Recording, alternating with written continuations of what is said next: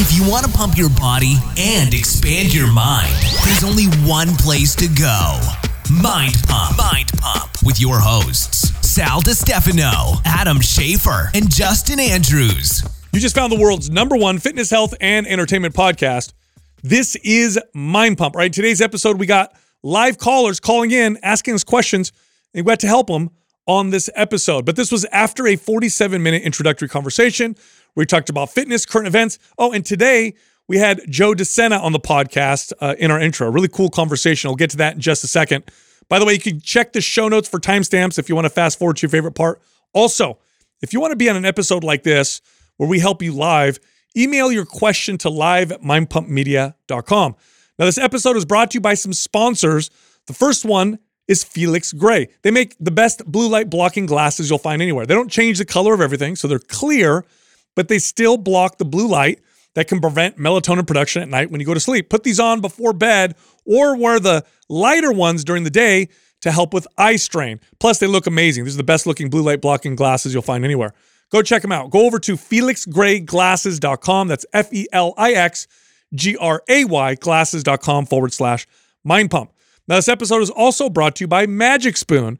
This is a high-protein, no-grain, low-calorie, almost no-sugar cereal. And it tastes like the cereals you grew up eating Saturday morning while watching cartoons as a kid. I'm not making this up. This stuff tastes amazing, and it's high in protein. It's whey protein. It's not some crappy second-rate protein. It's whey protein is the main protein source. The stuff is amazing. It's blowing up everywhere. And you get a discount if you go through our link. So go check them out. Head over to magicspoon.com/mind pump. Use the code mind pump. Get $5 off. Also, by the way, in this episode, we talked to Joe DeSena about the Spartan competition. Here's what we're doing. We're sending people over there. And if you go through our link, your entry fee goes to charity. So you'll be able to compete in the Spartan competition, but you'll also give money to a very, very good charity. Go to mpspartan.com to sign up and make sure that your money goes to charity. By the way, this competition is going on September 24th to the 26th of this year. Also, we got a sale going on this month right now. Still going on. Remember, this ends on the 14th and it's been blowing up. We've taken the most popular workout program combinations and made them only $99.99. So here's some examples. MAPS Anabolic plus MAPS Performance, or MAPS Split plus MAPS Powerlift, or MAPS Starter plus MAPS Anabolic. There's lots of combinations. The price for all of these bundles is $99.99. That's the price of one individual MAPS program usually. So you buy one, you get one for free. In fact, some of these bundles are 3 programs. Go check these out. The sale ends August 14th. Go to mapsaugust.com to find the bundle that works for you and sign up. All right, here comes the show. Sometimes one of the best things you could do to bring up a lagging body part is to start your workout with an isolation exercise. I know that's kind of sacrilegious here, but literally, if you have a weak body part, tough time connecting to that body part, start with an isolation exercise, then move on to the compound lift. You'll feel it connect more and be able to get that muscle develop a little faster. Well, we know the body will prioritize whatever you present it first, right? So that's something that, because we always get the question of like, when should I do cardio or when should I, and so that always brings that into light is like whatever you present it first in the workouts, that's what your body's going to focus on. But really what it is, even more than that is, let's just say that's your glutes. Let's say your glutes are your weak body part. I was just going to ask you guys what you thought the #1 thing that you would do that with. And I would probably say glutes. Glutes is probably what That's got to be one of them, right? But, let's say it is, right? It's your glutes. And there's a lot of compound lifts that are amazing glute builders, like squats, right? So you might think, well, let me start my workout out with squats. And almost every well-programmed workout starts out with compound lifts. In fact, if you look at our programs, except for maybe like focus sessions and MAPS Aesthetic or something like that, right? Typically, every workout starts out with a compound lift, and that's generally true and generally the most effective way to start. But let's say you have a tough time connecting your glutes. Well, sometimes what you need to do is work them with an isolation movement, which is easier to connect to. So it's easier to feel the glutes when I'm doing an isolation movement. And then what happens is when you move on to the compound lift, because you feel the glutes, you can change your form, you can change your technique so that squat becomes more of a glute squat, for example. So really it's about that feedback and that feel, less about the pre-exhausting and more about the feedback that you get from feeling the muscle that you just isolated. And that helps with any can help with any body part you have a yeah, I'm issue with. glad you brought the pre-exhaust up because I feel like people would probably ask that question in terms of like if they go into the compound lifts, if they already like, went through a couple sets of isolation and then now, that muscle isn't quite contributing. So it's less on the exhaustion and more of just getting that connectivity. So I just shot a video for Cassie for a similar thing for somebody who's trying to get their side butt incorporated, right? So glute med's not firing, or it's not, they're not feeling it in their butt on one side. It's not being developed as much. And so I sent over like a little 2-minute video on like a band distraction, stationary split squat lunge, right? And what would you guys, when you do something like that, I think the mistake that people make is they go into it like they're training another exercise, and the protocol is different, right? You don't want to fatigue the muscle per se. You're just trying to feel it. Right. You're trying to get connected. So do you have a kind of generic amount of reps or time that you would spend doing that? So, okay, we're going to get good connection here. You're going to do a little bit of work, but we're not working at 90% intensity, and we're not trying to fatigue this muscle. No, when you have a body part that you have a tough time connecting to, going intense and heavy is a surefire way to not connect, because the reason why you have trouble connecting is because your body has recruitment patterns, meaning certain muscles are being activated in ways where that's your strongest way of activating your muscles, which means for you, whoever you are who's listening, it's disengaging, for lack of a better term, that muscle that you have trouble connecting to. So if you want to engage it, you got to go lighter, you got to slow down, you got to do higher reps. So I would do, with clients, I would do, between two to 4 sets of an isolation movement, feel the muscle, really start to feel it. Usually takes a set or two before they can really feel that muscle squeeze and connect. Maybe this is ideal, get a little bit of a pump in that muscle. Then we move on to the big, gross motor movement muscle builders. Now the person's got the feedback, oh, I could feel that glute med, or I could feel the pecs, or whatever, lagging body part that they have. I can feel it now, and I can adjust my technique to now take this really effective exercise and make it work for me. Yeah, so what I recommended was 2 to 3 sets, 10 reps. And the only reason 10 reps and not 15 reps is because I also want a 2 to 3 second like isometric hold. So like 10 the squeeze part. Yes. Yeah. So let's say we're talking about a floor bridge for someone trying to activate the glutes, right?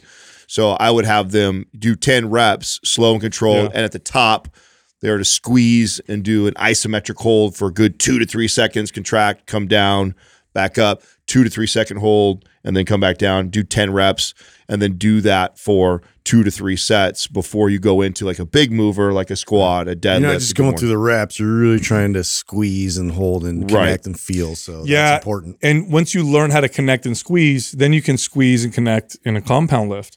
Like, a lot of people have trouble squeezing and connecting to, let's say, their lats or the back muscle, especially when they first start doing back exercises with rows. Now, rows are great back exercises, but it can be tough to feel like, okay, I think I'm squeezing, I think I'm feeling what's going on. But if you isolate those muscles, get them pumped a little bit, get them to kind of feel it with an isolation movement, then they go do the row and they know what they're aiming for, right? They know what they're trying to feel, and it changes the technique a little bit, and it makes that an effective exercise. Otherwise, there's a lot of muscles involved in these big gross motor movement exercises, and they're great at building target muscles, but your body does a great job of using what's going to be most beneficial for it. And so if it's not your glutes in a squat, it's going to be quads. It's going to be, your prime mover. And you can see this as a trainer with someone's technique, but really it's about feeling it. It's about the person feeling it. And studies will show that when a person focuses on a muscle,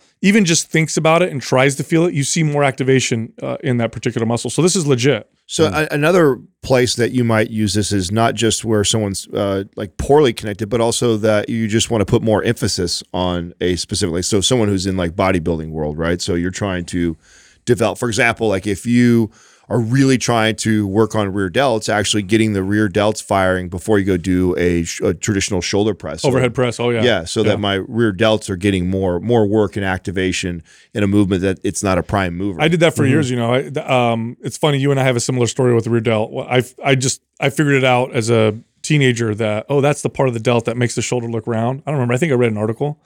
And for probably 10 years, I don't do this anymore, but for at least 10 years, every shoulder workout I started with rear delt flies. And my shoulders turned out to be a great body part as a result of that. But I had to prioritize it over overhead presses. Then I go to overhead presses after doing the rear delt 100%. I attribute the same thing. It was, I don't know about 10 years for me, but it was a good solid three, probably 4 years of every time I hit shoulders, it was a rear delt exercise first before I went into which seems kind of counter to what we would normally talk about, right? We would normally tell the average person like, oh, you absolutely would do, your front, shoulder press would be your, big mover for the shoulders, and you should do that first when you have the most energy. But this is where no program that we've ever created is perfect for everybody, and this is the individualization. Yeah, part. This is the part that we had a recent caller, right? Guy was 50-something years older with that. He'd been lifting for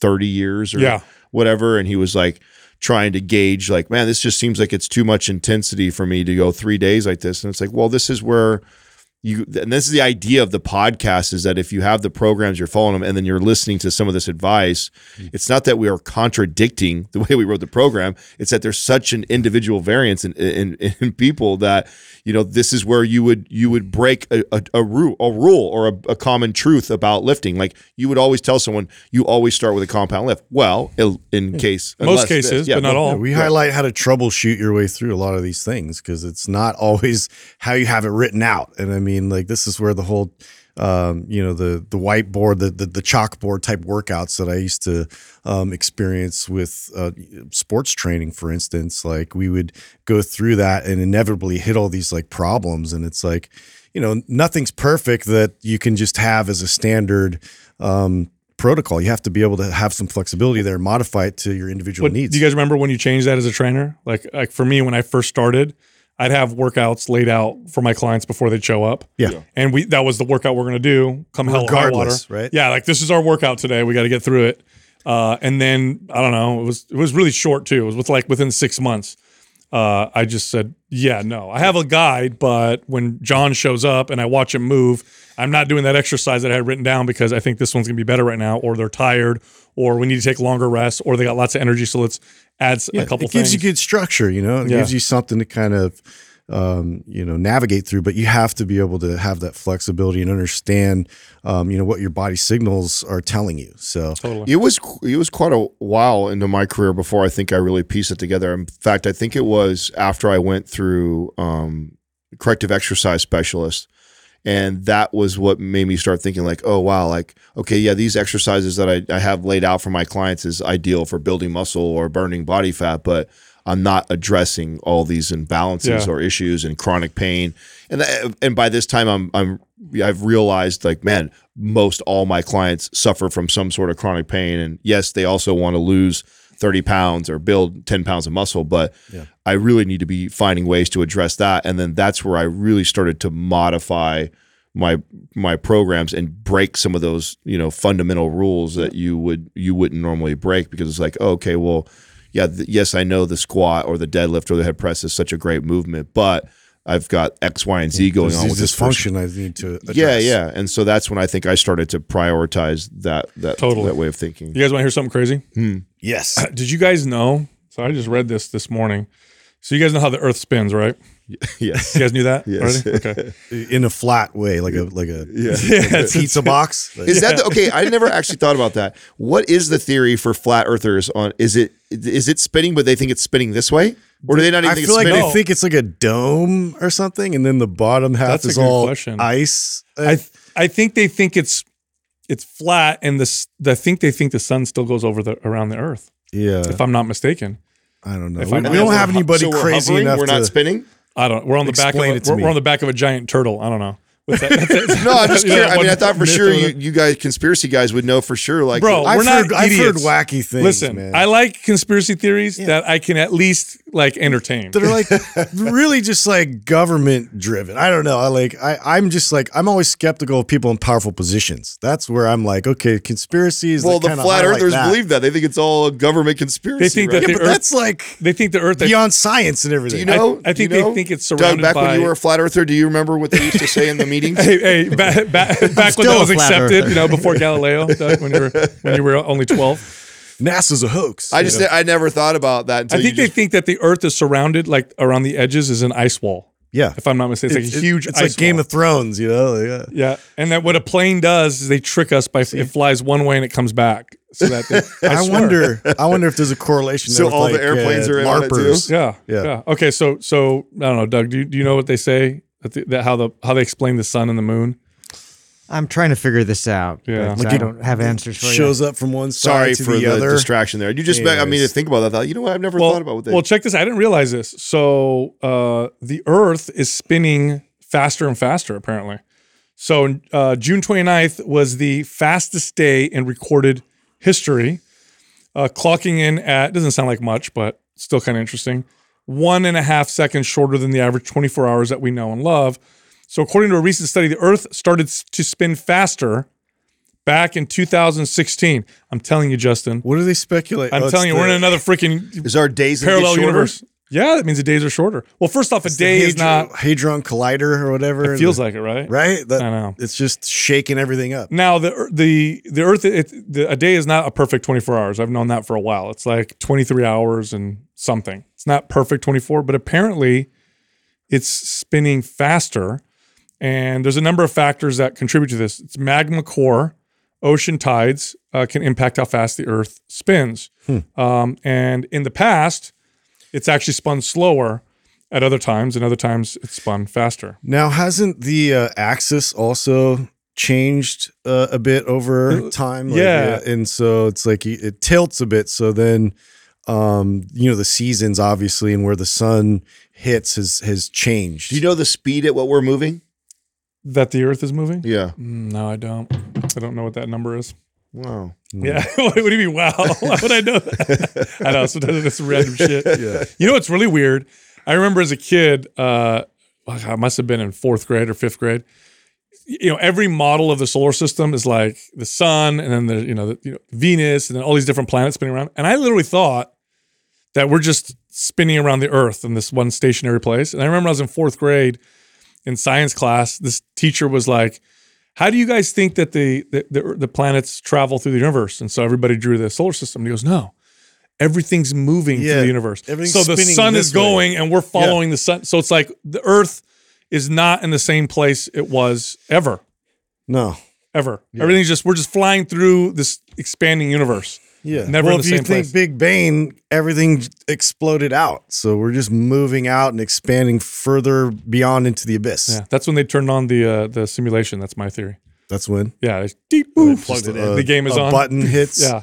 Here we go, guys. Okay. Well, I got something else that's a little bit different, but you guys know the old kind of stereotype of Southerners being kind of slow and anyway, there's just sort of dumb, slow kind of like in movies. Yeah, in movies they always depict them because of accent and whatever, right? You know where that comes from? No. Okay, so I didn't know this either. Wait a minute, hold on. I think my son showed me a video once, and I'm probably not where you're going, but it was an English accent that eventually turned. Oh, okay. I'm not talking about the accent or anything. There's actually like something else that was interesting to me. I don't know if this was like early 1900s when exactly, but it was Rockefeller time where he kind of was still around. They didn't ship books down there. Yeah. No. So basically they had a really big problem. And I learned this from Whitney Cummings actually brought this up on Joe Rogan's podcast, and I was tripping out. They had hookworm problem. And it was this parasite that if you'd walk outside barefoot, would make its way in your body all the way up to the brain. There's some like neurotoxin in it where it would affect your brain to where it actually like it would make you like, your speech and everything would be affected, and like you sounded like slow. And so this was like, it pervaded. It was like 40% of the population in the South like had this this parasite. And so Rockefeller actually put a ton of money into it, like $1 million, I think back then to today's probably like $1 billion into solving this problem. And so it helped a lot, but I guess there's still some hookworm parasites there that they deal with. That's wild. Did you know that they're researching parasites to solve chronic autoimmune issues. Do you guys know that? To go in and eat like bad bacteria? No. What do they do? No. So there's this really strange theory. First off, it actually works. So you take someone who has Crohn's disease, right, or severe allergies, and you give them a parasite, and oftentimes the allergies go way down, and sometimes they go into like no symptoms, like full remission. Is this that lining of the gut where it brings back that relationship between parasite and the bacteria? They don't quite know what's going on. In fact, there are treatment centers in South America and I believe in Mexico. They won't do it here yet, where people who have like terrible Crohn's disease, for example, and I use that as an example because I have a family member with Crohn's, and they'll go to this place and they'll infect them purposefully with parasites, and then their symptoms will get much better. And the theory is that our bodies evolved constantly fighting off parasites and bacteria and all this other stuff. It's the what is it? The clean Sounds theory, hella right? sketchy. What's that theory called? The spotless clean theory or something like that, right? Where the reason why we have all these autoimmune issues is we've made everything so damn clean that our immune systems have become hypervigilant. Oh, yeah. Because they're not exposed to anything, so they start attacking it starts attacking us. This is why kids who grow up on farms or kids who grow up with animals, I don't know if you guys knew this, if you have pets, your kids' odds of having allergies and autoimmune issues lower. goes down Yeah.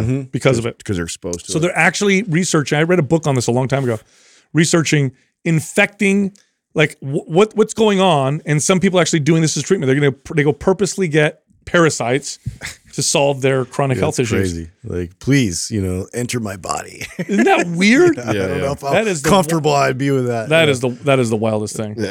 Also, this is kind of crazy news. There was this teacher in Texas. I feel like this never happened when we were kids, or we never heard about it. I don't know. But there's this teacher in Texas who's going to jail because she had sex with her 6th grade student. Do you guys ever remember as kids, female teachers doing shit with kids?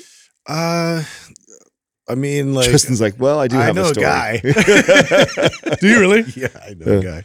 Yeah. Oh, that's right. You have told me you know a guy who actually slept with his teacher. Yeah. What? How old? Yeah, he was in like 6th grade, but he was like, What? he had a beard and everything already. In He was- 6th he was grade? very mature. In 6th grade? He was in my brother's class, so but I had heard through the grapevine, whatever, that he had slept with this teacher, and then it like came out to be true, and then this teacher got fired, and then My God. yeah.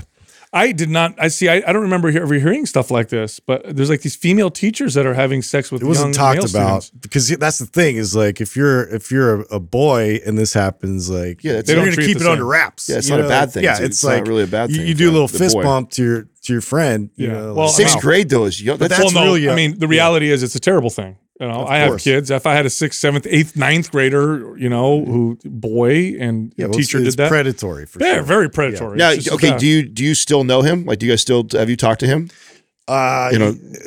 This guy was he's crazy. We called him Karate Chris. So so now everybody knows I mean, Everybody knows who is he he is. fucked up from it, or is he? I mean, is it? He was never right. So begin with? he was always out there, but no, he's a nice guy and everything. Because I've told you guys, I had a buddy but we were 16. We were 16. And Okay, so you're getting a little older. yeah, he was 16, and he was sleeping with the boss's wife who was 30 at the time. oh wow, Wow. Yeah, but it And was you know- like a he was braggadocious thing about it. You know what I'm saying? Like Sure. he was like, it was not like she was taking advantage of him. type same, deal. yeah. And, but she got to the point where she was like writing him like love letters and stuff like Oh, that. wow. Yeah, it got Can really you imagine your wife, your 30-year-old wife, and you find out, oh, you're cheating on me. So now you're like, oh my gosh, this is terrible. And like, who is it? It's like a young kid. Oh, Yeah. like they're just devastated. yeah, bro, that'd be super. the hell is be going super on? embarrassing, bro. Embarrassing and Your wife disgusting cheating and- on you with a that's- teenager. Oh, what the? I mean, that's kind of like, Where did you go wrong? yeah, dude. There's that's- the stereotype, right? Is and I know it's based on actual data. It's more often men that are doing these types of things. So when I hear it's a female, an older, a female teacher, it just feels so like scary. I feel like it's less. Yeah, it's more rare. How did we come up with the age 18 as the formal age for being adult? Like when did it evolve? It's into not. that? It's not like that in every country. I know it's not. That's why I'm asking. I have like, no like idea. when was it like that? Do you know? I have no idea. Do you know that, Doug, at all? I don't. I think there's laws too in different states, even still, that are different. In terms of like the acceptable Like the age of consent? First consent, yeah. Yeah, I know some are more strict than others. I know that, Yeah. but I don't know how much younger other gets a countries little get. dicey. Oh, like in Europe, in Europe, it's some countries like 16, 15, age of consent. But I know that they also have laws with the age gap. So like if you're 15 with a 17-year-old or 18-year-old, but if you're 15 with like a 30 or 40-year-old, I think that they have laws like that, which say, no, that's not This cool. reminds me, like, so I guess like Dane Cook is engaged or whatever, and like he's getting grief because there's like a 27-year gap, I think, between his fiance and him. He's like 50, she's like 20. Dane Cook's 50-something now? Yeah. Wow. Yeah. How But old do it's you like, I mean, Did she's you see- 23. Like, Well, once you at get to a this certain point, age, yeah, although that's still kind of weird. it's, I mean, there's a big gap. Not, But for, hey, not for a celebrity guy No, who's like that's got true. plastic surgery and money. And Bro, that's nothing. Go back in time to like old rock and roll stars like Elvis Presley. Elvis or Presley, yeah. What's his name? Did you Great see Balls of Woody Fire. Allen too? No, Oh yeah. What's his name? Yes. Doug, who sings that? Great Balls of Fire. What's his name? Jerry Lee Jerry Lewis. Lee Lewis. Yeah, Thank you. wasn't his cousin or something like that? Oh, Or yeah. 16-year-old or something like Right. that, or 15-year-old. Oh yeah. oh wow. And that was back. Did you see? Do you know Dane Cook when he kind of like fell off? Like he was on movies, he was all over the place, Yeah. and then like we kind of didn't hear from him for a Yeah. while. You know what had happened? Like This is his brother. his brother. His brother was Stole all kinds of money. stealing money from him, dude. Like $15 million. Oh, Yeah. that's Yeah, him it right there. was- ugh. Look how much plastic surgery he's had, dude. Yeah, he doesn't look that great. Is that her? That's his wife? Yeah, it's his. Yes. Yeah, they're engaged. How old is she? I think she's 23. Okay, so you know what's funny about this is that, a lot of people are going to say this. They're going to be like, oh, he's just with her because she's young and hot. I'm like, well, yeah, but she's Well, just of with him course. because he's got money. Yeah. Fame and money. So it's trade right there. Interesting. Whatever. I mean, Yeah, I think once you're an adult, sure, it is still kind of whatever, kind of strange. But in Hollywood, that's par for the course. I mean, I feel like it's such a Remember win. Catherine Zeta-Jones? I feel like it's a win for both cases. I know. I don't They're see probably not going to be anything wrong married in that that. long. She's going to have a nice case. She's going to have a nice little purse that she's going to get after that. You know what I'm saying? And he gets to be with like a young hot chick. Like, Do you guys remember that like- the Playboy model Anna Nicole Smith? And didn't Yeah. she marry some like 87-year-old Texas multi-billionaire? billionaire, oil guy who's this. He just looks like a corpse. isn't that when like the whole gold digger thing became a thing? I thought that's when it got popular. Do you remember people saying gold digger when you were in like junior high or something? I don't Wasn't remember there a that. rap? I think there was a rap song that said that, right? Well, yeah, that's Kanye West. But That came that's later. later though. Yeah. I mean, Oh, I guess you're right. yeah, Anna Nicole Smith. That story, Bro, was that old. picture- Pull that up. Pull up I the Anna wonder if Nicole that Smith. came out from that. I think it did come from that. Bro, I don't remember hearing gold digger before that. It's the funniest thing ever. You see the picture, and he does look like a corpse, bro. Did you ever see him make out, dude? No, I don't want to see that, dude. I made that mistake, That's dude. so I watched disgusting. the video and I was I like, feel like she earned some of that, buddy. Didn't she get She certainly sued did. though when he died from the family? oh yeah, because he basically left everything to her, and they were so mad about that, I mean, I get it. Like, of course, When your of course they're dad's gonna be mad. Like, come on, dad. Like, he's like, I'm imagine gonna go out with a bang. how often does look at like, that picture, dude. Oh, wow. Oh, that's terrible, bro. Dude, Anna Nicole 89. Smith He was 89 years hot old. back in the day. Oh God, you imagine that your 89-year-old dad? It's like, hey, I got this new girlfriend. if you're Anna Nicole, there's no way you bravo. can spin that. Like, what can you see other than like exactly what you're doing? Yeah, like this is just natural, organic love. Yeah, yeah. Oh, really? Yeah. yeah, but what's he doing too? Same shit for How him. did you meet? Well, I mean, he's of course, Dude, I used to train this 80, he was like 87-year-old man. Now, everybody first calm down when I tell a story.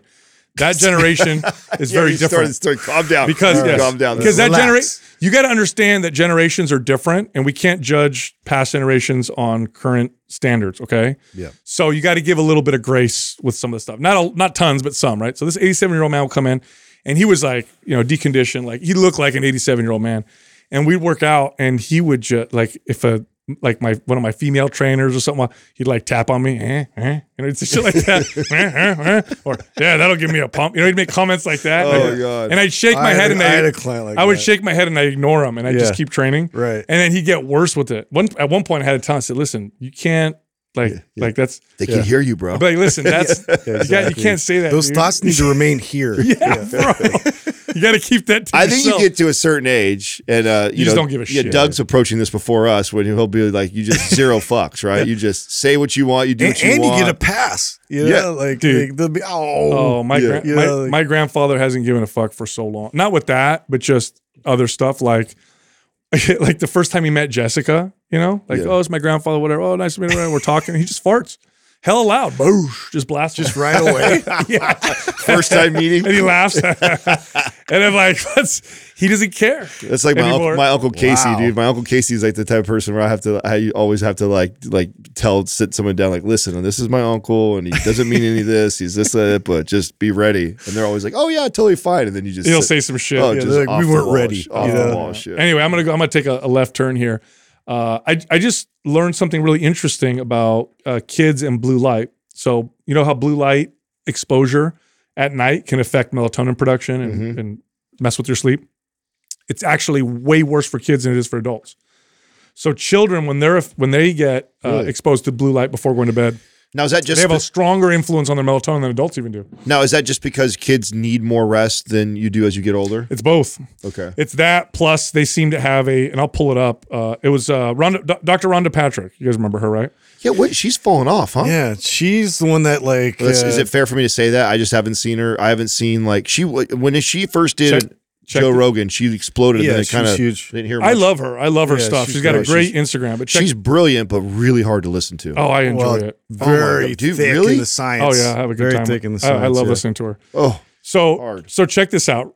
Children who got less than 9 hours sleep at night had their brain volume shrink, and the smaller brain volume lasted for 2 what does years. that mean? Your brain volume The shrink. total size of your brain. Their brains actually got affected by having worse sleep to the point where the brains actually Wow, shrank. started to compress. Yeah. So less than 9 hours of sleep per night was connected to mental health issues with children. So blue Well, light that's alarming. before bed, big impact on kids. So, I mean, I got those, I got the blue light, the Felix Gray blue light blocking glasses for my older Yeah. kids because they'll be on their, computers and stuff. And sometimes I got to get on them because they'll forget, but I know. I wonder Yeah, how I much got to that- go back and get some new ones because some of those kids ones are like really small. Mm-hmm. Like at first it fit, but now they're like and Everett started wearing them again, but like they're like little spectacles now. Yeah, you know? he's So I'm bigger like, now. Yeah, I got to get him a bigger pair. Do you think that market will ever really penetrate kids? Do you think it'll actually? That sounds really bad. Well, Yeah. So sorry. between Yeah, do you Sal's think- info earlier in the Yeah, news, sorry. bringing that up. Sorry. You could have This just is not kept going. going Nobody well would for have said anything. I don't- As Calling it it out rolled, made it as it worse. rolled off, it just felt bad. Jerry Lee Lewis did again. glasses.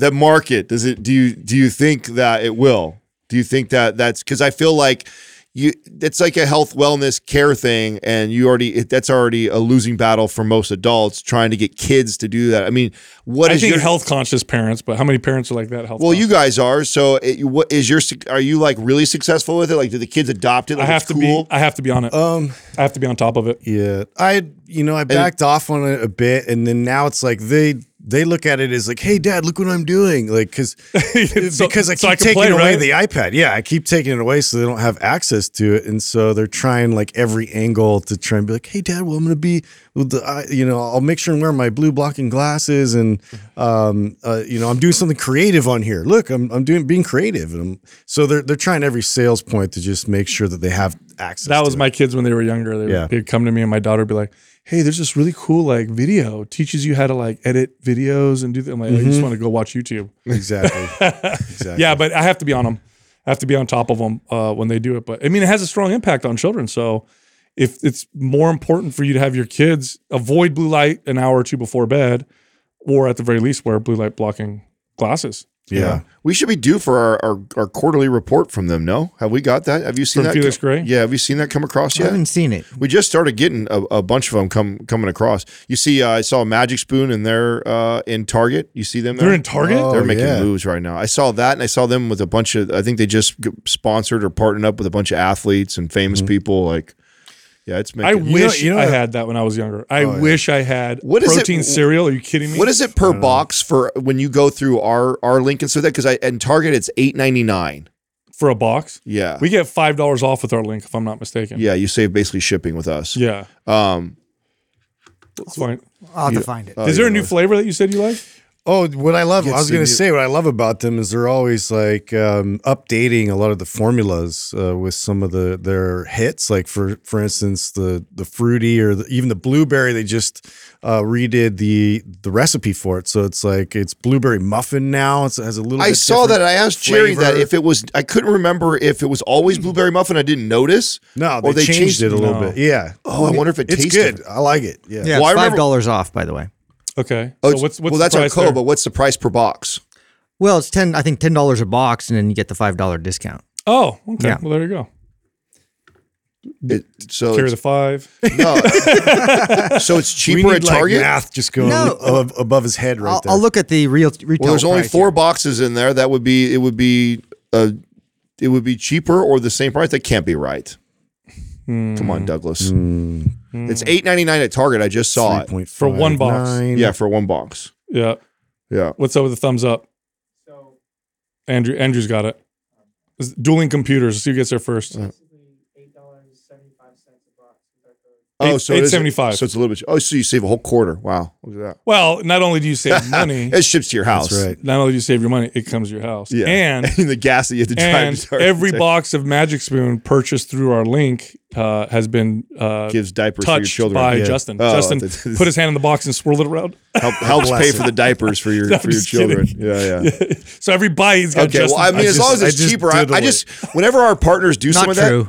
I get so frustrated when I see something where they're offering it for a better deal than us. Because one of the things that, and I don't know if the audience knows this, but one of the things that I did early on when we negotiated a lot of these deals was we would give up, commission, or we would give up. So we have the best price. So we had the best price. I would take less money from these companies because I wanted, like, listen, what I don't want to happen is we promote a brand and then they tell me, oh, I get it way cheaper at all these other places. So I always get frustrated when I see something like that where I see a sale. If it's cheaper than what we sell it for, it's probably expired. So you probably won't. Yeah. Flash sale. I don't know Dude, about don't you get guys. us sued by like I don't Target. know. Mold bro. toxicity is really bad.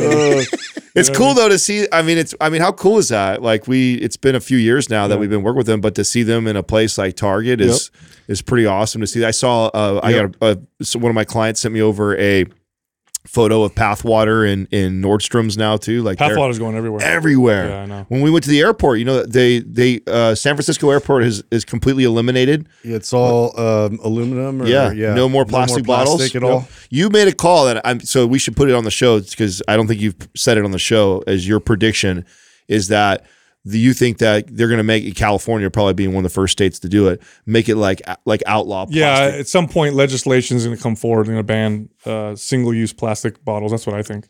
Just because they don't recycle well, they are not great for the environment, and you get plastic bits in your water. And I mean, I could list a ton of reasons.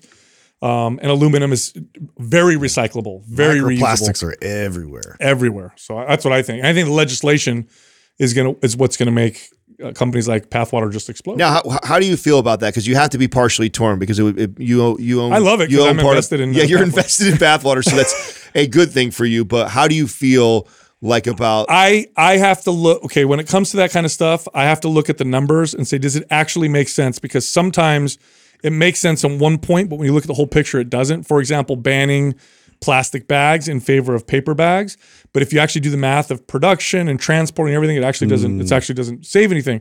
So in this case, from what I've seen, it makes a big difference. Plastic bottles are a big problem, and aluminum is extremely recyclable. You recycle an aluminum can, and a lot of people don't know this, by the way. You recycle your cardboard, your plastic. It's not getting recycled.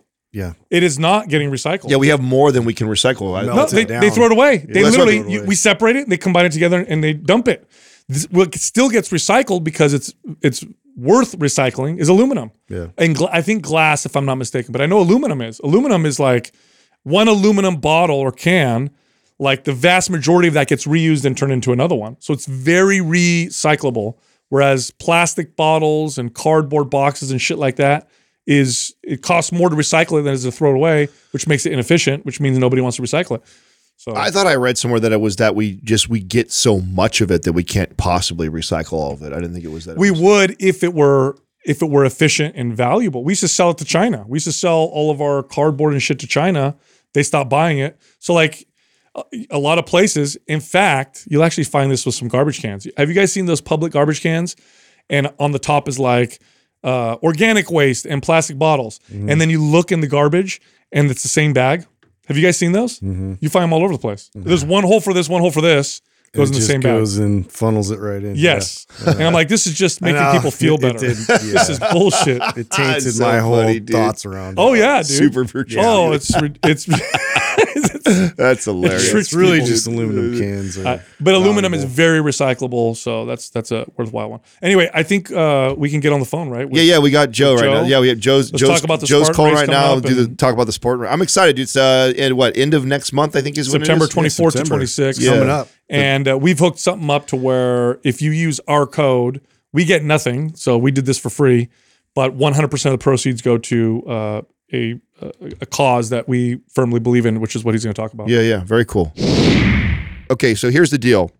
I know you came to us a month or two ago about trying to do some sort of deal where we pick a race, we promote it, we do some sort of a kickback for our audience going there, we host an event there. The guys and I, we talked, we just decided that it's just going to be way too much to try and blend away for we make money and a split on it. The fact that you're going to be donating a big bulk of this money to a good cause that we believe in, we could all get behind, we'd rather just do you a solid and just because we have a lot of people in our audience that already love Spartan Race. So I think just us promoting the race and sending your way, and we don't need anything in return. So I think just share with us a little bit about Jimmy and his foundation, because this is what I think we all agreed sounds the most interesting to us. Yeah, no, I love it. So Jimmy was the head of the World Boxing Association. He's in his 80s. He was one of the only lawyers in the country admitted in 20 plus states. He basically took 20 plus bar exams. He was Don King's attorney against Mike Tyson. He was in 2 Rocky movies. Complete badass. And it's a funny story. Like a lot of my mentors, I would say he's an elder for me. They call me early in the morning. I'm a guy that wakes up early, and there's not a lot of people that call at 5 or 6 in the morning. So I got like 4 or 5 guys like Jimmy that call me early in the morning, and they just want to shoot the shit. And I don't know, 3, 4, 5 years ago, Jimmy hits me up and says, I can't take it anymore. I said, what's up? He said, this neighbor I have out here in Margate. Margate's like the Hamptons of the Atlantic City area. It's a beach community. This neighbor, they got an air conditioner, the thing rattles. I can't get any sleep. I said, well, go ring the bell. Talk to them. I'm sure they'll accommodate you and fix the, fuck them. I fucking work night, blah, blah, blah, blah. And they're not listening. About 3-4 weeks go by. Jimmy calls me and he says, I took care of it. I said, how'd you take care of it? He said, I hired a plumber. We took everything apart and I put it on their front porch. I said,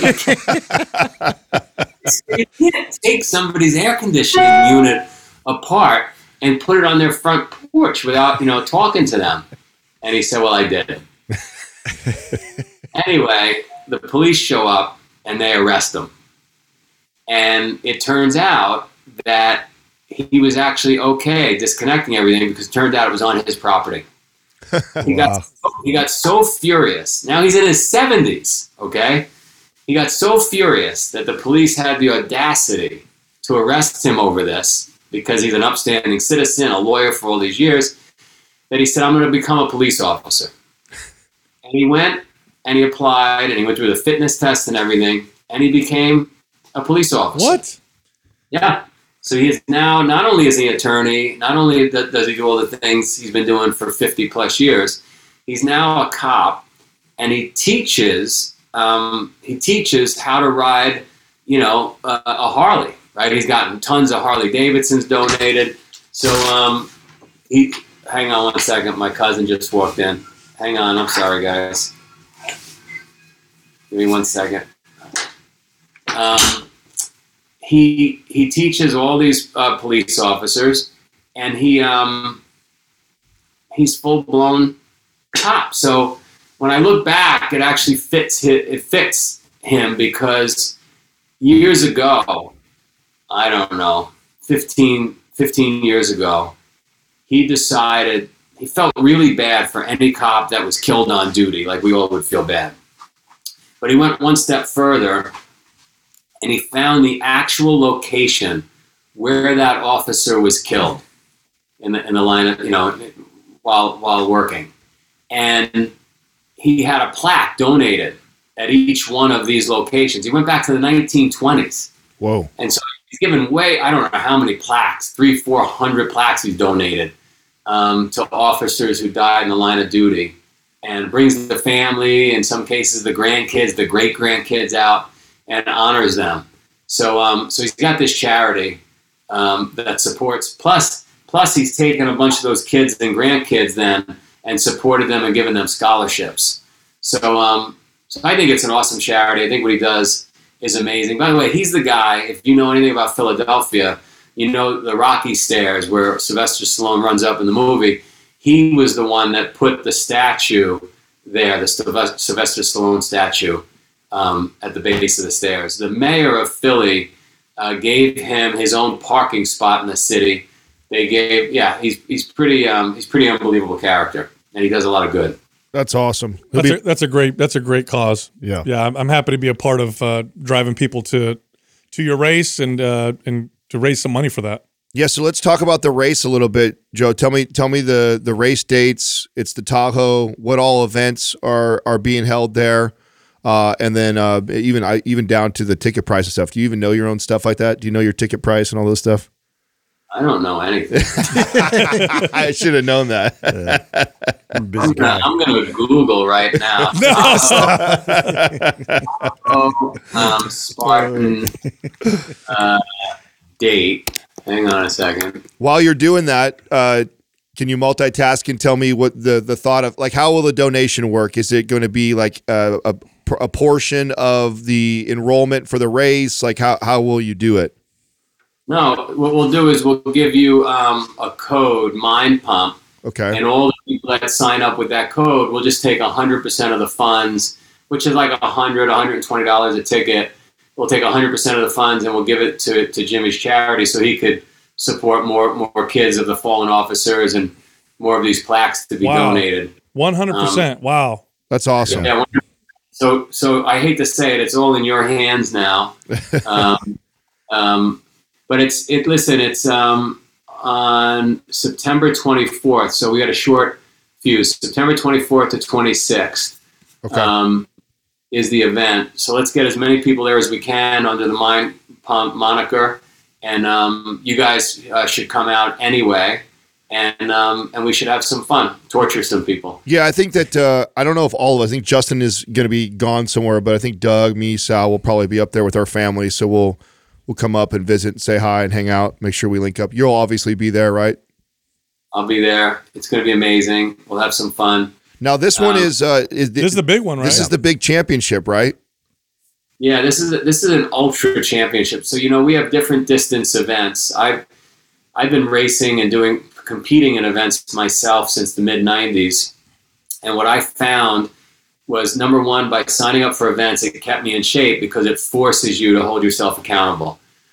Number two, I found that coming out of January, February, that hibernation period we all go through.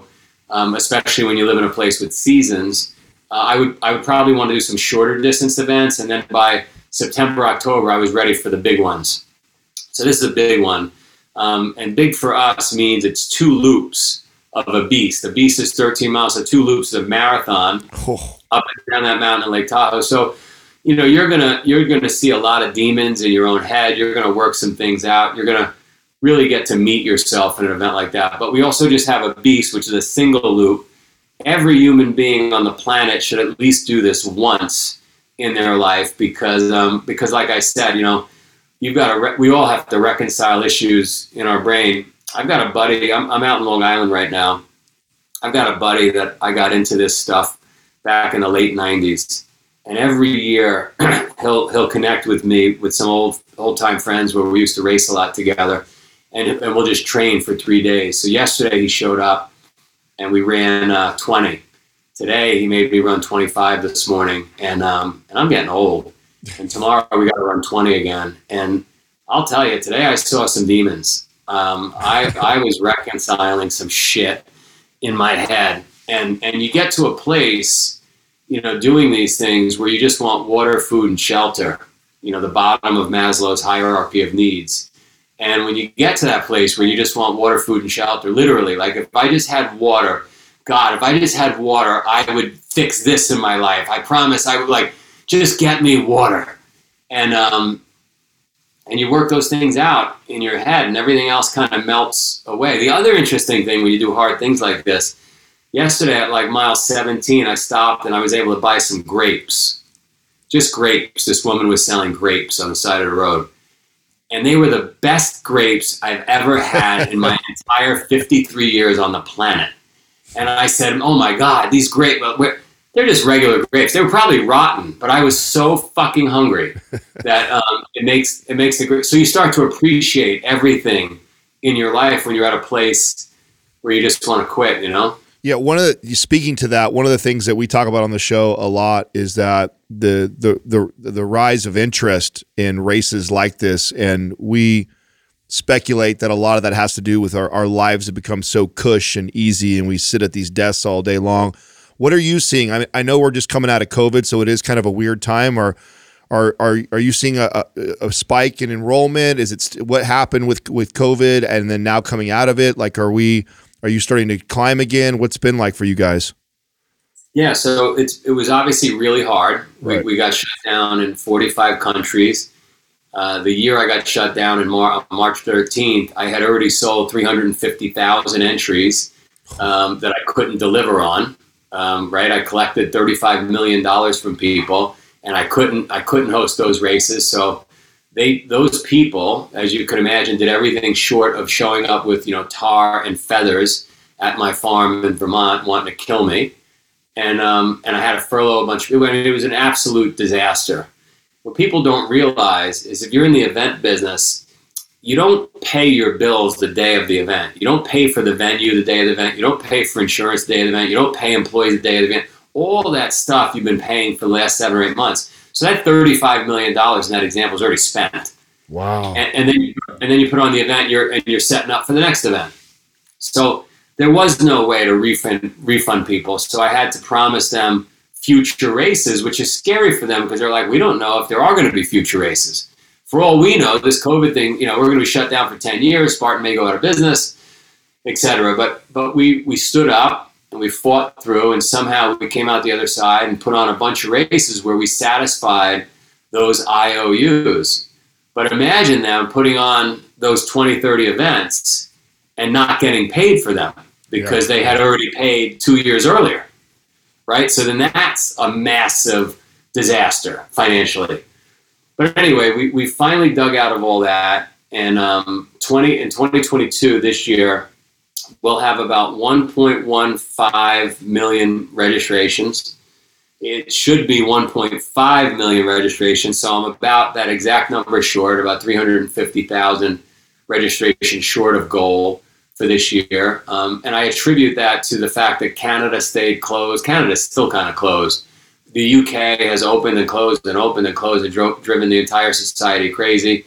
California, as you guys know, was just really late to open and get back in the game. I can't even, 3 or 4 months ago, I was at a hotel in California and was trying to go into the gym, and they gave me a time slot because there was only one person in the gym allowed every half hour or something. So California just was slow. Super rational over here. It's the most rational state in the country, let me tell you. Yeah, so that was annoying.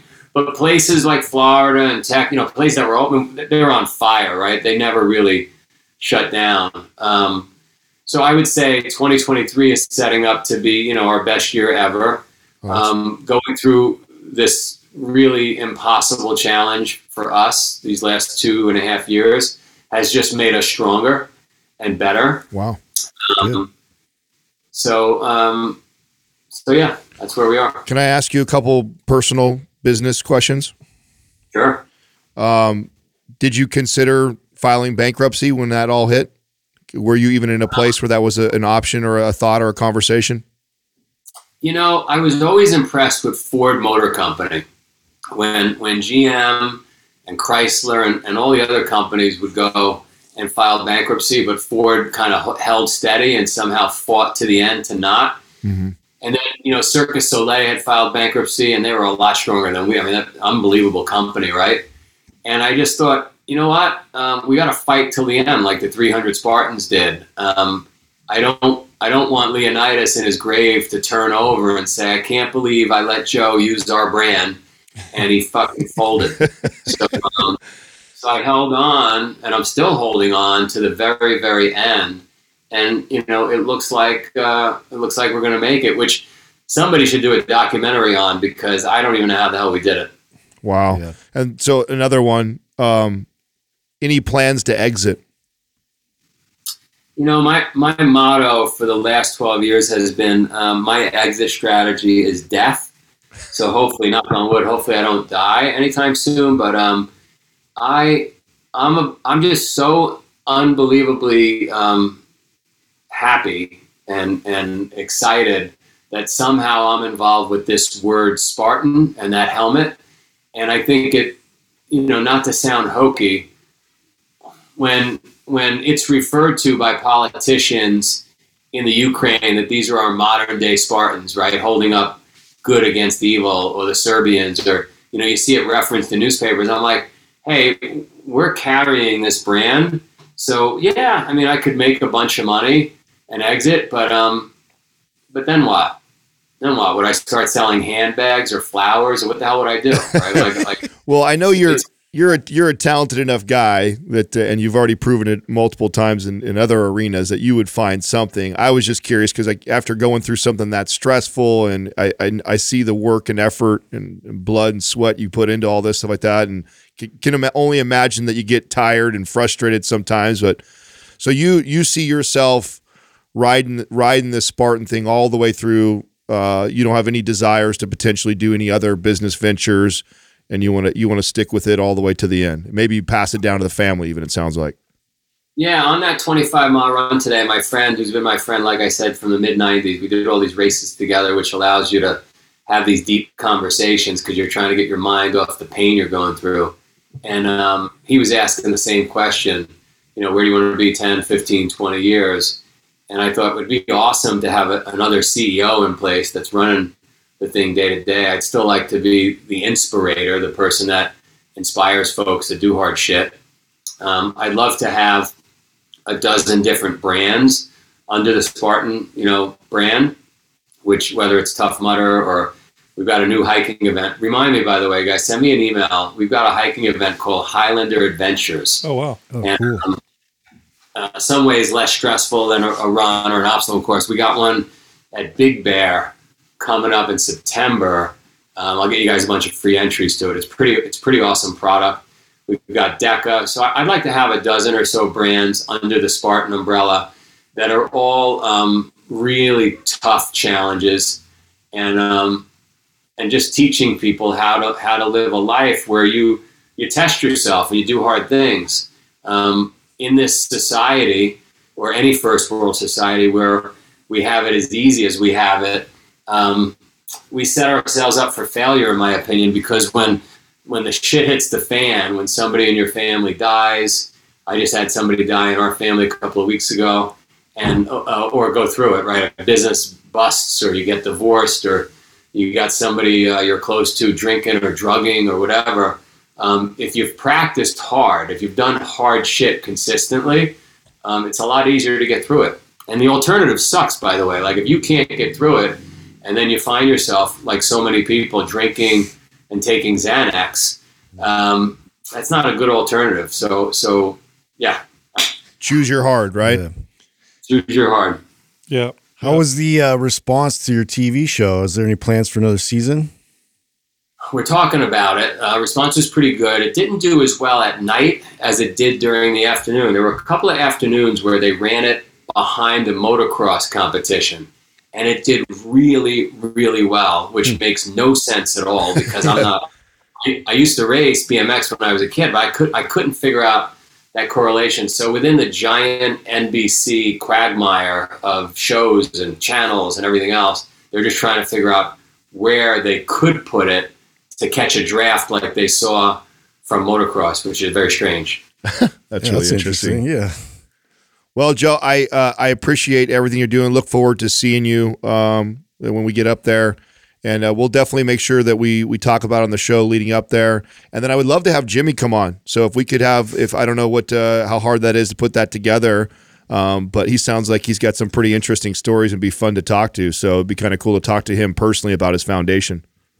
You would love Jimmy. Okay, cool. Yeah. Excellent. Yeah. So if you and Katrina, if you guys could organize that so we could get Jimmy in here, that'd be great. Have Katrina text me. Okay. And then you can text me. I'll connect you on the Big Bear Highlander Adventures. We should send a bunch of people on us, no charge, to that event. How far is Big Bear from you guys? That's L.A., right? Yes. That's L.A. area? Is that like 4 hours? Yeah, it's probably like 6 hours away. 6 hours? Yeah. Okay, not a big deal. Yeah. It's a So flight. you must have a following that is out there, right? So Oh, yeah. No, for sure. L.A. area All is right. definitely one of the big areas. You're awesome. All right, guys. All right, Yeah. Joe. Thank you, Joe. Appreciate it, man. Yep. Thank you. See you guys. See you. Hey, real quick, check this out. Electrolytes, very important for hydration, for athletic performance, but most electrolyte powders or drinks are too low in sodium. I'm not making this up. Sodium is the most important electrolyte for athletes. Well, there's a company called LMNT that we work with and that we invested in that makes electrolyte powder drinks, no artificial flavors, by the way, that has the appropriate amount of sodium. You notice a significant improvement in performance when you drink this before and during your workouts. I get better pumps in my workout. I get better hydration and better pumps. This is especially important for people who eat a diet that's low in processed foods, and especially for low-carb dieters. When you eat low carbohydrates, you need more hydration and you need more sodium. Go check this company out. This place is exploding. It's amazing. But also, you can get a free sample pack with any order if you go through our code. So check this out. Go to drinklmnt.com/mindpump. Any purchase gets you 8 single-serving packets for free with that particular hookup. All right, here comes the rest of the show. Our first caller is Shannon from North Carolina. Shannon, how's it going? How can we help you? Hey guys, just want to take a quick moment. Thank you for what you do. You guys literally changed my whole freaking life. I decided to quit my job a couple years ago after listening to you guys. I fixed up an injury, so now I am a personal trainer, nutrition coach, but I wanted to pursue more, so I am enrolled in NCI and BCI. So all thanks to you guys. So yeah, Awesome. That's amazing. Thank you. Awesome. Yeah. So I'll go ahead and ask my question, and then I'll kind of go into some more backstory stuff. So my question is, how do you recover from binging excessively after a bikini competition? It's a 2-part. And then how do you handle weak leptin and ghrelin signals post-show or diet? So I competed in my first 2 bikini competitions in April of this last year, and 3.5 months ago. And it was an 8-year goal of mine. And the reason why it took so long is because I was injured so I was in the military. So I got injured in the Marine Corps. And then B, I had a history of past eating disorder. And I just mentally wasn't ready, physically wasn't ready. And I wanted to make sure I was both before I decided to pursue that goal. Hence why it took me 8 years. Over time, I just really wanted to make sure my head was right going into it, because I know that calories can get low. I know that girls can develop eating disorders from competing. And so I just wanted to make sure everything was good to go. So I reached out to a coach in 2020. And that's when we started the process. I made sure I was good to go. I was so excited and ready to tackle this. So there was a lot of history and a lot of full circleness of why I wanted to compete. Going into my first prep in January of 2022, I felt good, felt great. And then, right around the 3 weeks out, that's when things started to really hit me hard. 4 weeks out, I knew that calories were going to get low. That's why, again, it took me so long to make sure I was mentally prepared. And I wanted to build up a lot of food before I started getting to a cut, so I didn't have to get down to 800 calories, 1,000 calories. But I was pretty close before show. And I just opened old doors with my eating disorder. I started purging again, and it's been pretty difficult since I finished my second show. And so here we are in August, and I'm just excessively binging. I feel like I can't control it. And I feel like I feel like I have weak leptin and ghrelin signals. So kind of seeking guidance on what I should do or how. Well, first off, Shannon, I want to thank you for your courage just to even talk about this on a podcast like this. That's a big deal. And I know how vulnerable it can be or how you can feel to talk about challenges like this, especially if you work in our space. I think a lot of trainers and coaches present an aura of perfection, thinking that'll make them a better coach or trainer. The truth is, being vulnerable actually makes you a more effective coach or trainer. So I'm glad you're talking about this. The absolute worst possible thing somebody can do, or one of the worst things that someone can do who has a history of dysfunctional relationship with food, is a show. It's like somebody who's a recovering alcoholic who then's like, I'm going to work in a bar, right? It's like you're just surrounded by you're surrounded by dysfunctional behaviors with food that is normalized, because dieting for a show is, for all intents and purposes, dysfunctional. It really is. You're taking your body past the healthy point, especially those 4 weeks or 5 weeks before a show. It's normalized and celebrated. And if you've been challenged with this in the past, you're like throwing yourself in the fire. So I would recommend you don't do those anymore. That's my recommendation. The second thing is, you asked about weak leptin and ghrelin.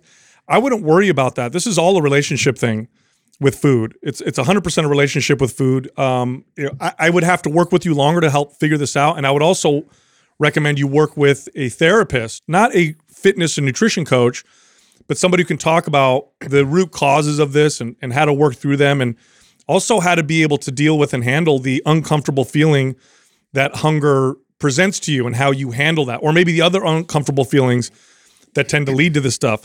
Now, post-show, for most people, I tell people you need to be as structured after a show as you are going into a show in order to get yourself out of it, because what people tend to do is they go into a show, then when the show's over, it's like, okay, cool, I'm just going to go back to normal.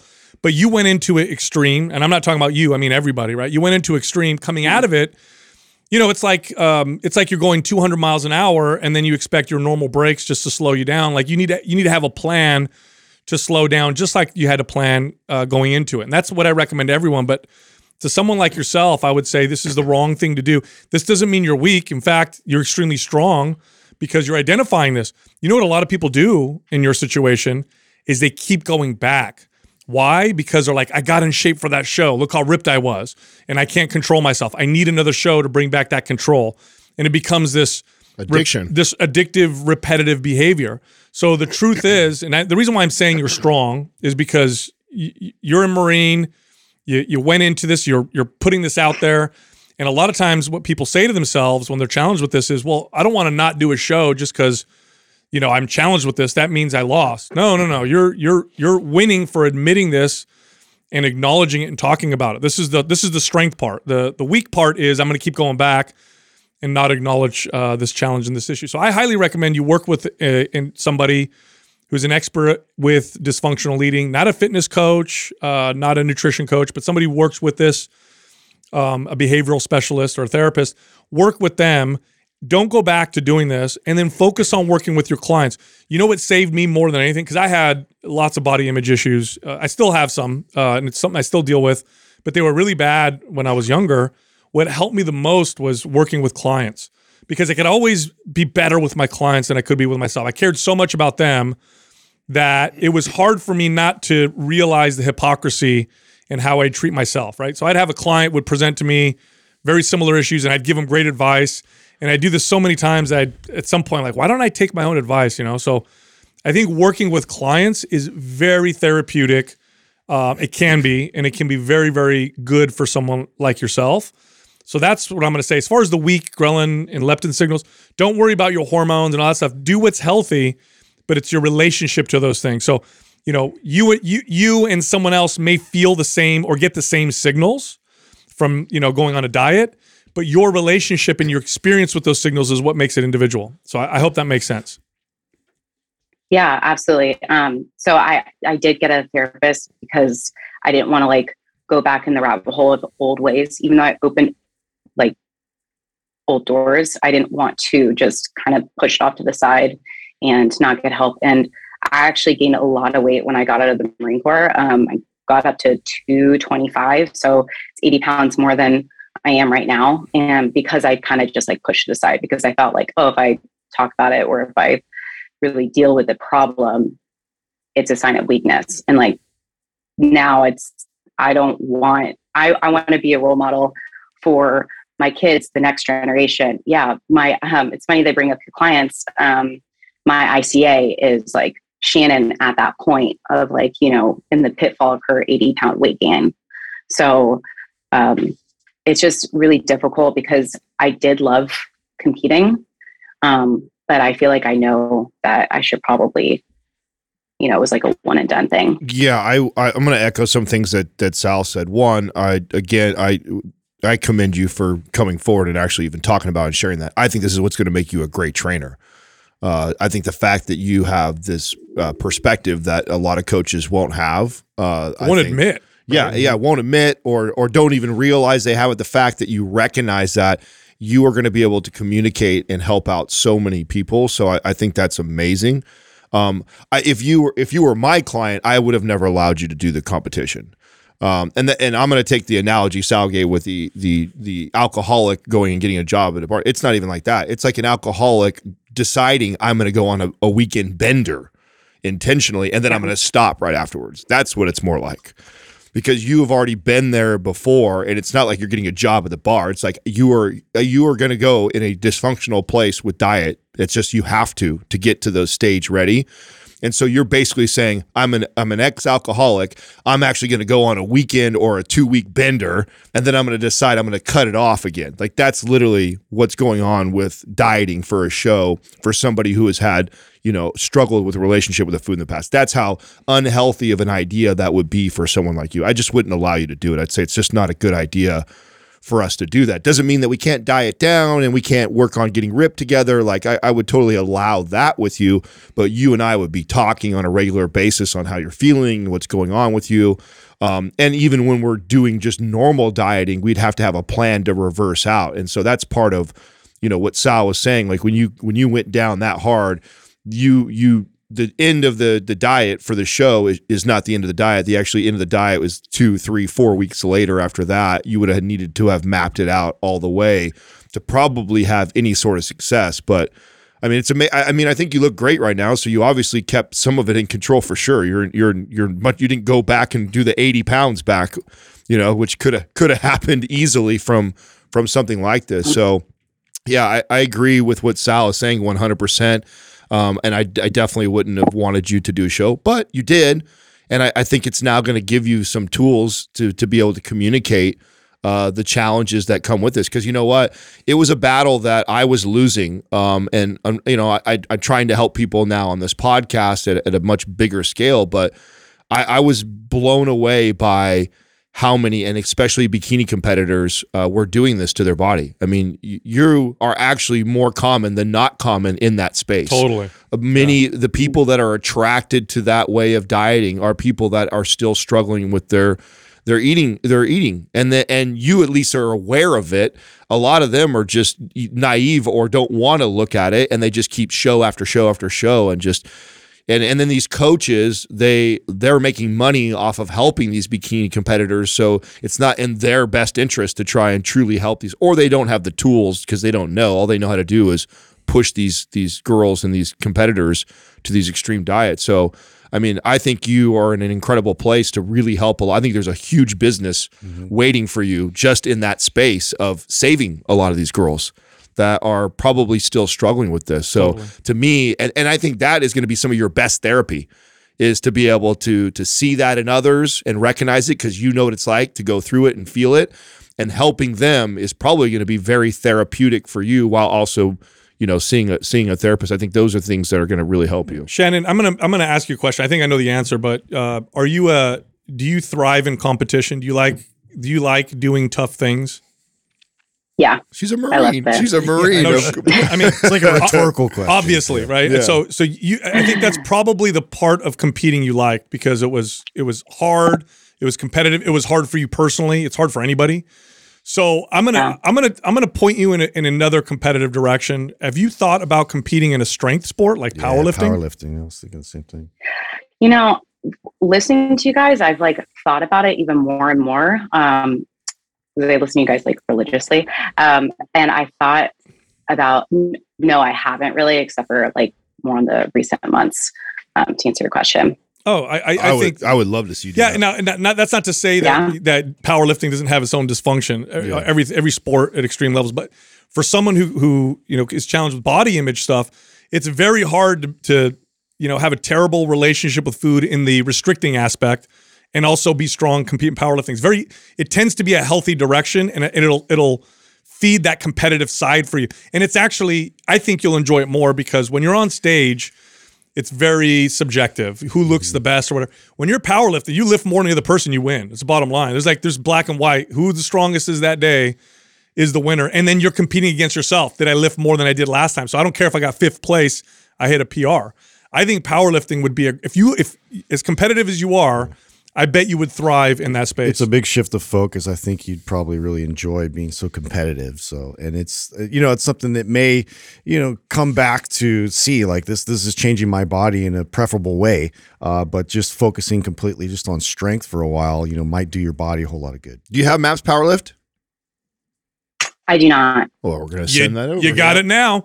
We're going to send you MAPS Powerlift. Under your chair. Yeah, I'm gonna send you MAPS Powerlift, and then I want to send you MAPS Prime too, just so that you could prime your body properly and prevent any injuries if you don't have that. But I think that's the direction workout wise.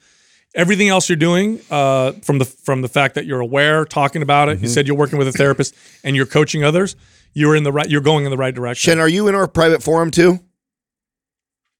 I want to say yes, but I'm not. Okay, well, I'm gonna have Doug put you in there too. I just love the fact that you've been open about this and shared it. I think there's people that you could help. It's very courageous of you. And there's other competitors that are in there that have actually had similar experiences as yourself. So I think it's a great community for you to be in. So I want to, and we're in there, so we can keep an eye on you and you keep us posted how things are going. Totally. Also, before we started this, we were off air, but we saw you on screen. We talked to you a little bit. Yeah. Would you mind showing everybody that cool ass tattoo? That movie flex. Can you show everybody? Come on. So it's a stick figure that chugs beer mugs. Yeah. I don't know. I got it when I was like 20 years old. Oh my gosh. That's the most badass tattoo I've ever seen. I love that. Awesome. Do you have any other questions, or did we give you kind of what you were looking for, or help you out? No, I actually feel really good. I didn't even think about powerlifting. So you really opened up my eyes a lot more. I think I knew already the answer to my question before I came on, and you guys just confirmed it. So I'm just really excited. And to go back with the whole client thing, everyone has a pain point of why they want to be a personal trainer and nutrition coach. And so I'm just really excited to provide more guidance to my clients, because I feel like it's not talked about a lot. And I think that's why I wanted to come on here. I knew that this was going to be recorded live, because it needs to be shared more, that there are other people like me too that are suffering, and it's okay, but it's not okay to just ignore it and to just push past it. Quick, Shannon, thank you. Real quick, give us your social media handle. Let's get you some clients. It is Shan West Fit, ShanWestFit. Excellent. So, all right. Well, thank you very much. Yeah, Thanks for thank you, a lot of people. Appreciate it. That is very. I love the vulnerability. That is a real tough thing on a podcast. Oh my God, yeah. Oh my God. But she's doing the right thing. She's totally doing the right thing. That means training clients help me way more than I think it helps clients. Like you said, being vulnerable. I mean, that's really what clients.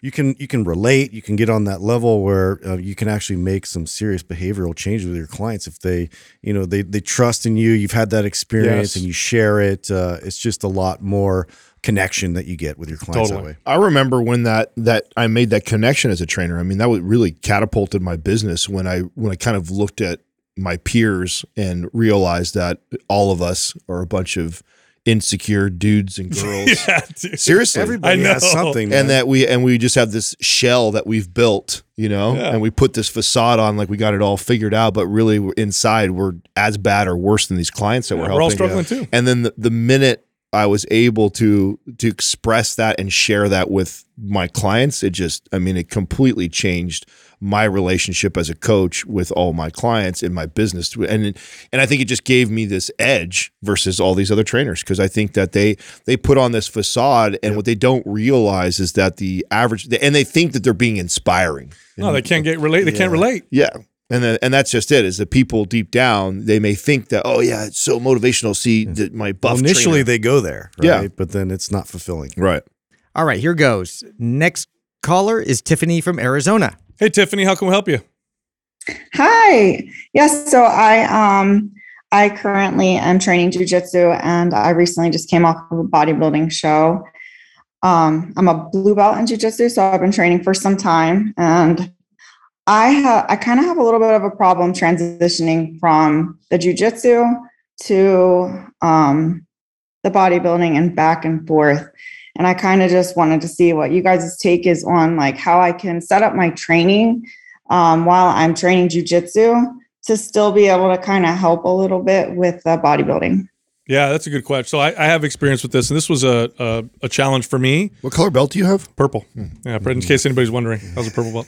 Sorry, that's an inside joke. So this was a challenge for me too, because when I first started doing jujitsu, I obviously have a love for strength training, and I did too much of both, and I just fried myself. And my first competition I lost, and so what I had to do is really reevaluate how I applied strength training in relationship to jiu-jitsu.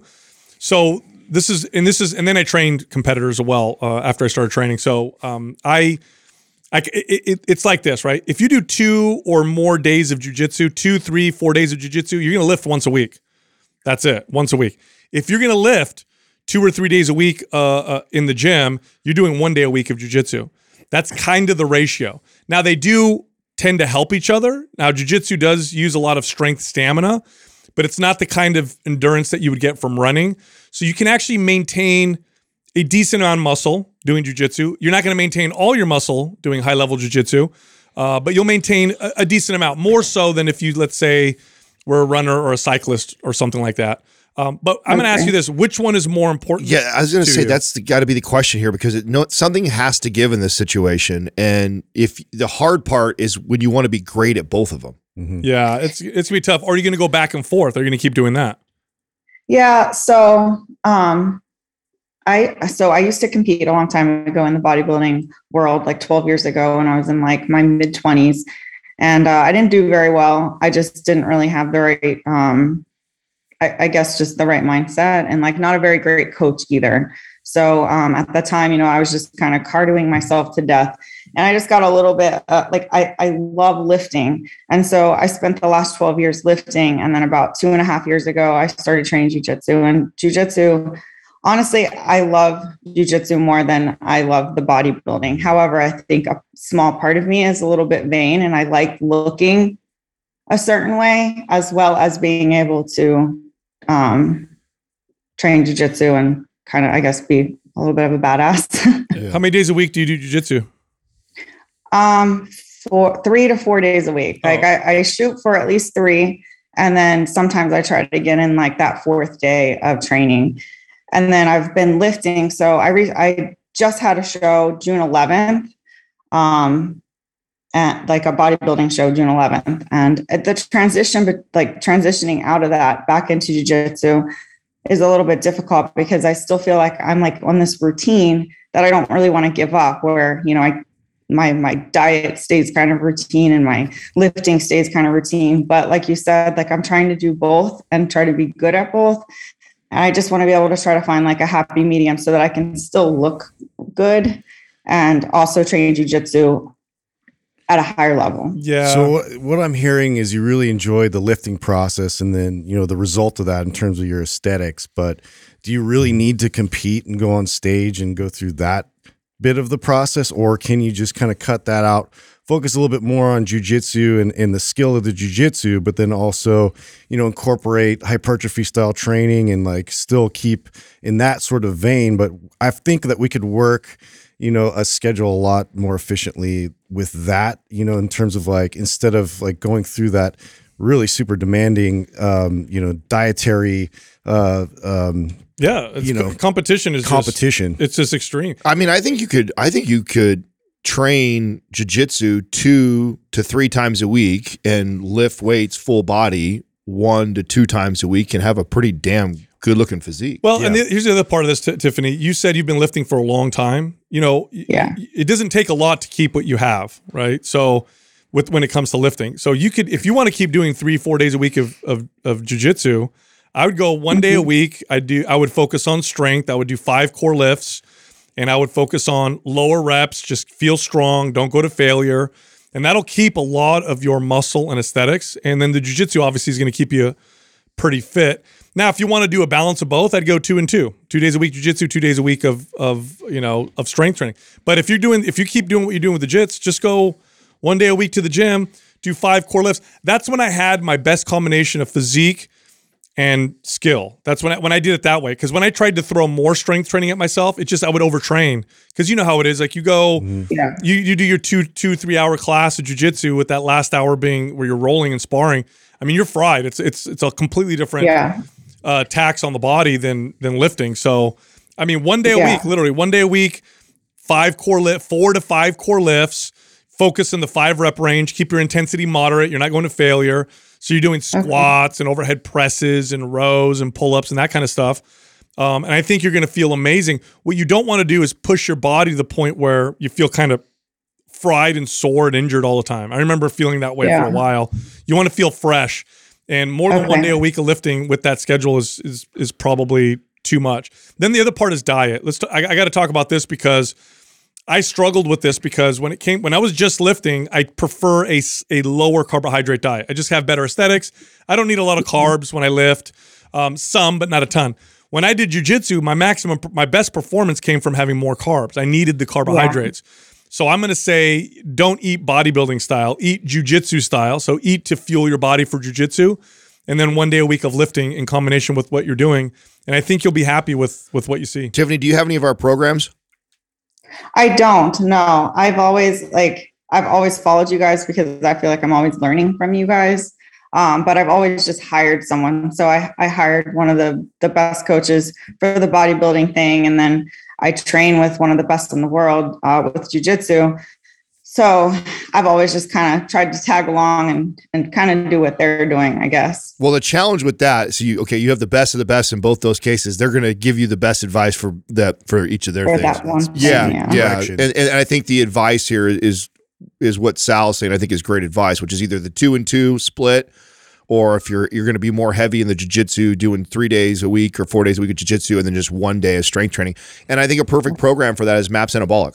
So you take and you would just follow one of the days. So it's a full body routine. It's focused on most of those core lifts that Sal was talking about, and you could just literally pick one of the foundational days. So just follow that at 1 day a week, and you could actually play with this, by the way. So even though he said 2 and 2, or if you're doing 3 days of jiu-jitsu, you only do 1 day. You could actually some weeks. You could put 2 days, like let's say you're going along and you're doing 3 days of jiu-jitsu, 1 of training, 3 weeks go by and you feel like, you feel like you're losing muscle and you don't kind of like your look, and you're like, I'm going to scale back on jiu-jitsu and pick up 1 day of lifting. And now you're going to go 2 days. Yeah, totally flexible. So you could totally be flexible with it. You don't have to be rigid where it's like, the guy said 1 day a week of lifting, 3 days of jiu-jitsu, and then you just have to stay consistent that way. If you don't like what you're seeing and you feel like you're losing all that muscle you worked so hard to have, then pick it up to 2 days a week and then scale back a little bit on jiu-jitsu. Just be cognizant of what you're doing to your body and listen to what it's telling you. If you're really sore or you're lagging in jiu-jitsu because you're overtraining from the lifting, and just try and have a little bit of balance there. But it does not take that much. To Sal's point, you've been lifting for a really long time, especially at a high enough level where you've competed and got on stage. That means I know you probably have a pretty good volume of training over years. So you hitting weights good 1 day a week on the good core lifts and staying strong, you'll be surprised how much muscle you'll maintain. Here's a mistake a lot of people make too, is they try to build jiu-jitsu stamina and endurance in the gym. Don't do that. So don't go to the gym and then do a bunch of circuits and a bunch of complexes and a bunch of that kind of stuff. Your best endurance and stamina is going to come from training jiu-jitsu. Go to the gym and lift and use the weights for what they're best for, which is strength. Yeah. So I mean, and I did this with a lot of the people I worked with. We would go and we'd do 5 reps, and we would do multiple sets of a few, compound lifts. And then that had the best carryover. When we would go and do supersets and giant sets and complexes, and we'd get real tired and we'd end up seeing our performance decline in jiu-jitsu. It was just too much. So, stick to those core lifts, do keep it low reps, just get strong, stay strong, and then you'll do okay. Yeah. Do you ever take an off season? Sorry. Do you do this year round, or do you ever take like a good chunk of time off and just focus on strength training exclusively? So I did recently, I kind of just decided, because I did really well, like back in November, I decided to jump into a bodybuilding show because jiu-jitsu had gotten me lean, but I was still lifting quite a bit. I think I was lifting maybe 3 days a week before I started to do the bodybuilding show. And then I was doing jiu-jitsu 5 days a week. So I was doing it a lot. And I was pretty lean. So I was like, oh, I'm going to do another show and I'm going to do it different this time. And I got on stage and I did really well. And then of course you get kind of bitten by the bug when you start winning. Right. And so I was like, oh, I just want to keep doing these bodybuilding shows and I'll keep training jiu-jitsu. But then your body stops reacting the way that it kind of needs to. And that's kind of what happened. Mm-hmm. So this past time, I just decided to take a step back and I kind of took a break. We went on vacation. I didn't do anything. I let my body kind of heal. But now I'm back and I'm finding myself kind of like, okay, well, what should I do? Like, how often should I train jiu-jitsu? How much should I be lifting? Do I want to do bodybuilding again? Can I be good at both? So, but you guys' advice has been already really helpful. Perfect. Great. Yeah, you're in a good space. I could tell. I think it's totally fair to love two different things and and you can have balance and you could totally adjust what we've said as you go along. So really just try and listen to your body. You obviously know you were overdoing it by 5 days of jiu-jitsu and 3 days of lifting. That's just way too much. And the body obviously told you that. And so just scale back a little bit and you can adjust that as we go through. So, every couple of weeks, check in with yourself. And if you like what you're seeing or you don't, then adjust. Yeah. Thanks for calling in, Tiffany. Yeah. Thank you guys so much. Thank you for all that information you put out. It's so helpful to me. And I know thousands of other people. So thank you. Great. Thanks. Good luck with jiu-jitsu and your competitions. Thank you. Thank you.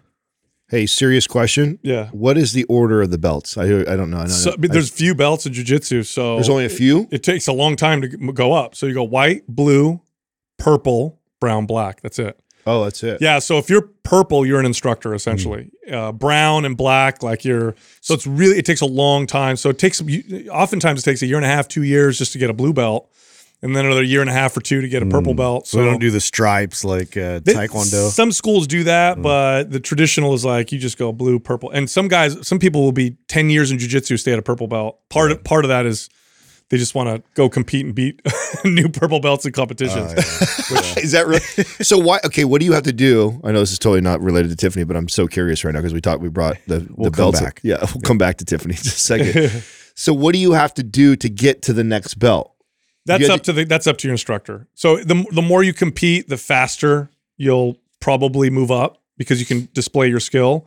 You have to be consistent. You have to show technique and skill, control, understanding of movement. Those are the things that your coach or your sensei. Oh, so it's completely decided by him. 100%. Yeah, But there's a lot riding on them too. They're not going to promote somebody too quick. Right, it's a reflection of 100%. And jiu-jitsu is very traditionally, very, very. They don't give out belts very easy. In fact, some of the oldest schools, it's like you ain't getting a belt unless you really prove yourself. Right, I imagine because you're representing their dojo or whatever. Yeah, right? So you want to make sure that they're badass if you gave them that stamp. Right? Yeah, absolutely. Yeah, I felt this is just a trap a lot of people fall into where it's you don't train optimally. You train to the max you can handle, which is not optimal. I did this for a while. I was lifting. I would do jiu-jitsu on Saturday. Then I'd go to the gym and lift another 2 hours. Well, can you imagine her situation too? She literally went out, hired the best bodybuilding coach, and she's got like one of the best. It's so conflicting. Yeah.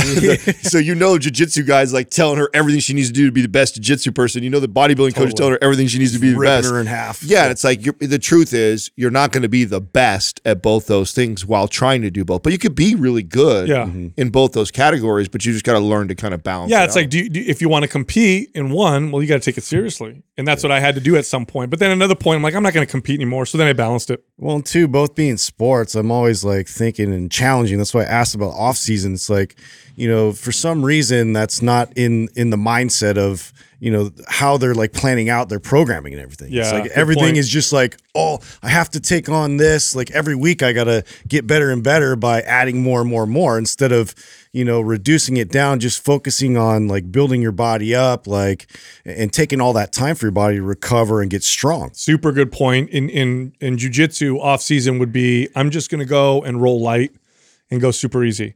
Right. Perfect. With lifting, you could take it off completely. Yep. 100%. Great. That's a great take. Our next caller is Doug from Illinois. Doug, what's happening, man? How can we help you? How you doing, guys? Good. So first off, I'd like to say thank you for putting out real information regarding health, fitness, wellness, and nutrition. You don't see that a lot these days, a lot of misinformation on the website. So definitely appreciate what you guys do and just keep it up. I can't wait to look forward to see what you guys are going to come out with next. I've used Anabolic Performance and Prime Pro. Love the programs. I use Prime Pro regularly. I'm a disabled combat veteran, did 2 tours in Afghanistan, just recently had a hip replacement of August 5th of last year from when I got hurt over there. Been a continuous lifter for about 15 years, pretty great shape. I keep straining my intercostal muscles. That's kind of what my question is going to go to. I'm going to do a powerlifting meet next May.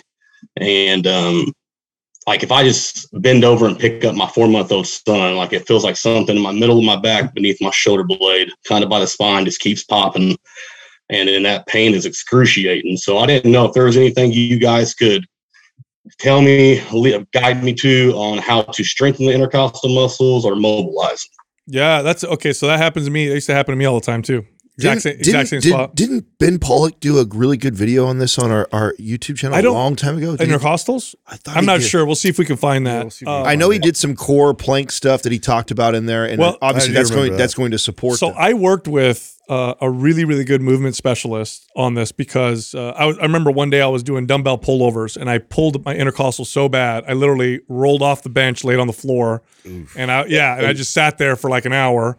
And I got on the phone, called this guy. He was so nice enough to come to see me, and we identified that I didn't breathe properly. I don't breathe fully. So these muscles, they expand and stretch and contract when you take a breath. And because I was always tense and I'd hold my tension in my rib cage, my diaphragm wouldn't fully expand. These muscles were always tense. And then when I do a heavy exercise, I would stretch this muscle. It would go beyond its ability to control itself. So it's like any other mobility issue, right? And it would pull. I'd pop it, pull, and I'd hear it pop, and then it would just be nasty. And it'd have to, it would take me a couple weeks to get better or whatever. So I would look at your breathing. I would focus on belly breathing and really focus on being able to expand the rib cage, expand the belly, and then contract them and teach them to relax. So that's the first thing. And then the second thing I'll recommend, we have till next May, right? That's when you said the powerlifting competition is? Yeah, like I said, I kind of wanted to give myself almost 2 years between the hip replacement, definitely a little bit weaker on my right side. That was kind of, I didn't know if that would lead to kind of the pain in the mid-back, kind of being a little off balance, I guess you could say, because my left side is definitely more stable than my right side. Okay. I didn't know. Just kind of wanted to let you guys know everything so you could have the best information. I want you to do map symmetry, Doug. I want you to do map symmetry now. And go slow and control the movements. Let the weaker side dictate what the stronger side does. Focus on your breath with each rep. Okay, so kind of focus on that. You may notice that you're tight with your breath if you haven't noticed already. I have asthma from being over in Afghanistan, being around all those burn pits. I actually just got diagnosed with asthma, so they just put me on some Symbicort. So I've actually been able to tell I've been breathing a little bit better since then. So that might have led to it too. Oh, wow. Okay. So I hit the nail on the head, I think. Yeah. So remember, these muscles support your rib cage, And if you're, in my case, it's just where I held my stress. It's like everything wants to stay tight to protect, right? Because what's underneath your rib cage is your heart. It's you got vital organs, your lungs. So everything stays tight there. And so anytime I'd expand it beyond its capability to be stable, especially under resistance, I would end up injuring myself. So I'm pretty sure that Ben Pollock did a really cool video. I believe what we did was we asked him to give us like how he warms up to get ready for his like heavy lifting. Oh, cool. And I think he does some really cool plank and breathing techniques. I'm pretty sure. Doug, are you looking for it right now? Oh, I thought I had it. Yeah, I thought I had it posted there. Did you find it, Andrew? Yeah, it's on Mind Pump TV. It's the best way to breathe for maximum power and strength. Beautiful. There you go. It's cool. It's awesome. Watch that. On you guys before. I love that guy. Yeah. No, he's got a great. Yeah, if you're not already following him, for sure be following him because he does a lot of cool stuff around that. And I think that video I think will help you and a good video for you to kind of get ready into your lifts. Doug, we're going to send you Map Symmetry because I think that's the workout you should do. But I'm going to tell you something else about proper breathing. If this is indeed the case with you, you'll know you're doing it right because when you start doing it, you're going to start feeling emotions come up. I know that sounds kind of hokey and whatever, but if your breathing is compromised because of whatever issue, once you allow that breathing to happen, you're gonna unlock emotions that maybe haven't been processed or whatever. So sometimes with clients, I would have them breathe properly, and they'd start shaking or they'd get the chills. I had people cry before. I've felt really weird doing it myself. So if you start to feel emotions pop up, you're doing it right. Okay, so don't shy away from that. You're doing it. You're doing some of these right. But Map Symmetry will be the workout. I think that'll be perfect for you. Awesome. Hey man, I definitely appreciate it, man. Like I said, you guys are. I always tell everybody. I always refer everybody to you guys. They're always asking me, advice and stuff, and I'm like, I learned most of my stuff from Mind Pump and watching you guys for about 5-6 years now. Even back when some of your guys' episodes weren't as good as they are now, no offense. Sparkly taints. Wait, we have extra love for people that have stuck around that long, dude, for sure. You really like it. Man, you guys put out real information, man. Like I said, you see a lot of hokey pokey stuff. My girlfriend's one of those TikTok, Instagram, and she sees some of that stuff on there, and I'm like, that is such BS, baby. Like, she calls you guys my boyfriends, so I watch you. So. We'll give you a big kiss through this internet here. Hey, I appreciate your service too, Doug. Thanks for calling in. That's right, man. Thank you. I appreciate you, fellas. You guys keep it up, all right? Thank you. Thanks, Doug. You guys remember the first time you had a client belly breathe and they cried? Oh, yeah. Yeah, it's like I didn't really know what to do. I don't do well with that stuff. I backed away real slow. Just start crying. I was like, I'm going to go get some water. You just see Justin trying to do it. Do you want a towel or something? I felt the same way, bro. Yeah. It's real, though. Totally, dude. I had somebody teach me this. I had a client do it. They started crying, and I was like, I don't know what to do. Like, what do I do? Did you guys ever see that the Wim Hof documentary when he does that, where he brings everybody in? And they're like, everybody's all crying and stuff like that because they're crying. They're having some kind of like psychedelic experience from it. Sometimes it's pretty crazy and powerful. Yeah, your body stores that shit, and it's a part of the processing. And if you don't process, it stays there until you let it out. When you let it out, it's connected to emotion. And then that shit comes out. Well, I knew we had a really good video because I remember going to see Ben, and I remember and I think it's a long video. Is it not? Is it a long one? Andrew, Doug? I'm trying to see how long it is here. Yeah, I'm pretty sure what we asked him to give us is like, hey, Ben's always very. It's 7 minutes and 33 seconds. Yeah, like we asked him, like, when you get ready to get into your heavy lifts, what's your priming look like, or how do you get prepared? And I do remember him doing like this plank and focusing on breathing and how he had this whole little part to warm up, how important it was to get his breathing right before he went into his lifts. Yeah, that's great. So that'll be extremely valuable for him. Yeah, but I think Symmetry will be perfect too. Oh, that too. I agree, right? I mean, slow everything down, really controlled breathing and all that. It's going to do a lot. Our next caller is Michael from Texas. Hey, what's up, Michael? How can we help you? How's it going? I am a 22-year-old newlywed who just got out of being sick for a week, and before that I was running a push-pull legs split, and so got married the day after we got sick, and so I got out of it and went straight into a cut. So after listening to y'all, I was like, maybe I should move from doing my push-pull legs, working out 6 days a week. Maybe this is a perfect opportunity getting back into the gym. to go into 3 full body workouts the way that y'all say. And so I went into doing that, and y'all have on y'all's YouTube channel, you guys have y'all's MAPS Anabolic on there. And so, or the phase 1 of it. So I was like, I'll just try this out, and I'm trying it out right now. Today just did my second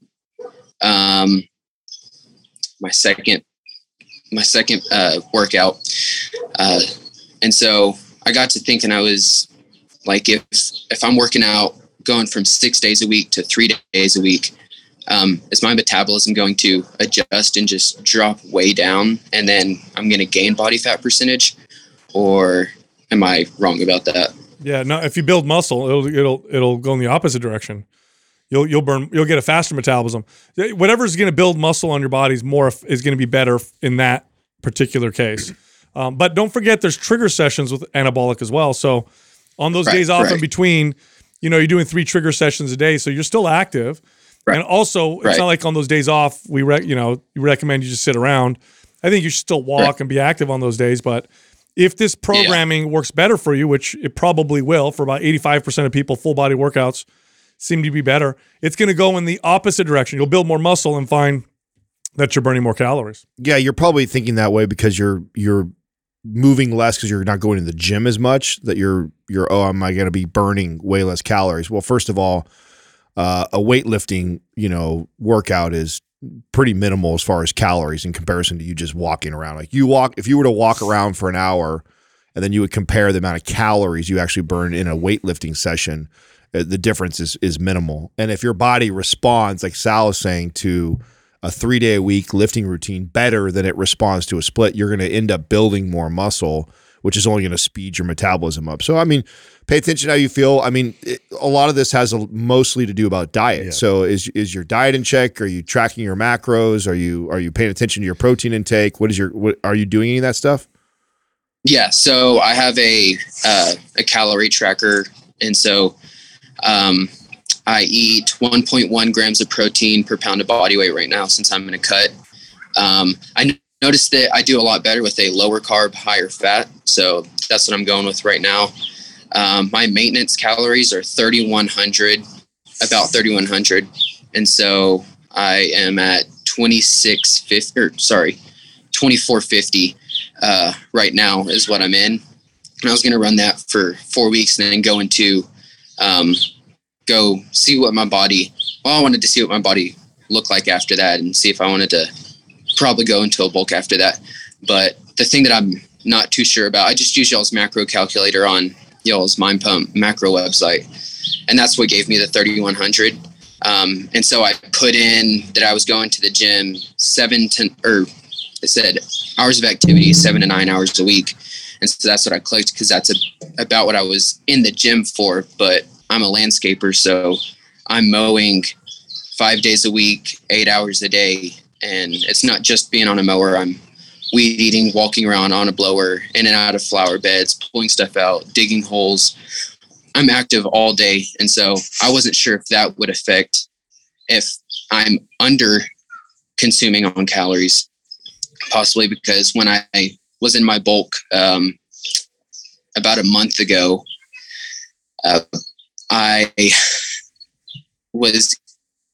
was like eating more and just seeing how I felt, and eating more. And my body felt content at about 4,100 calories. And so I don't know if I'm under consuming calories. The signs that you need to look for are energy, loss of muscle. Now, the calculator that you're talking about is an estimate, but there's could be a wide variance between individuals. So base it off of your own, how you feel, how's your strength, how's your body fat percentage. Those are the things I would base it off of. So are you under consuming? The questions I would ask you are, how you feel? Is your strength okay? Are you losing muscle? Are you gaining muscle? If you're losing muscle and you don't feel a lot of energy, you're probably eating too little. Okay. Yeah. Yes. This week, sorry about that.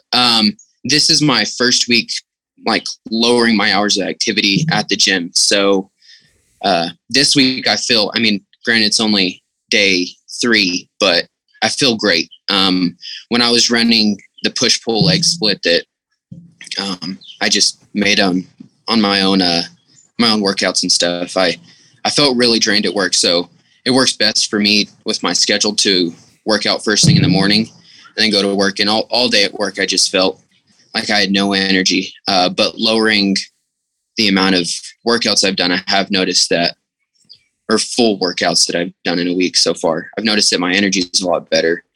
And I do feel stronger at the gym now. I was able to push some pretty good weight today. So I was happy with my performance in the gym. I was just worried about my metabolism going out of whack. If you're getting stronger, you're going in the right direction. Yeah, no, you're going to be all right. Now, did you write your own 3-day-a-week program? No, he got MAPS Anabolic phase 1 from YouTube. You know how we put out like some. Yeah, but let's give him the full program though. Oh yeah, that's just a teaser. It's like a 5-day teaser. Yep.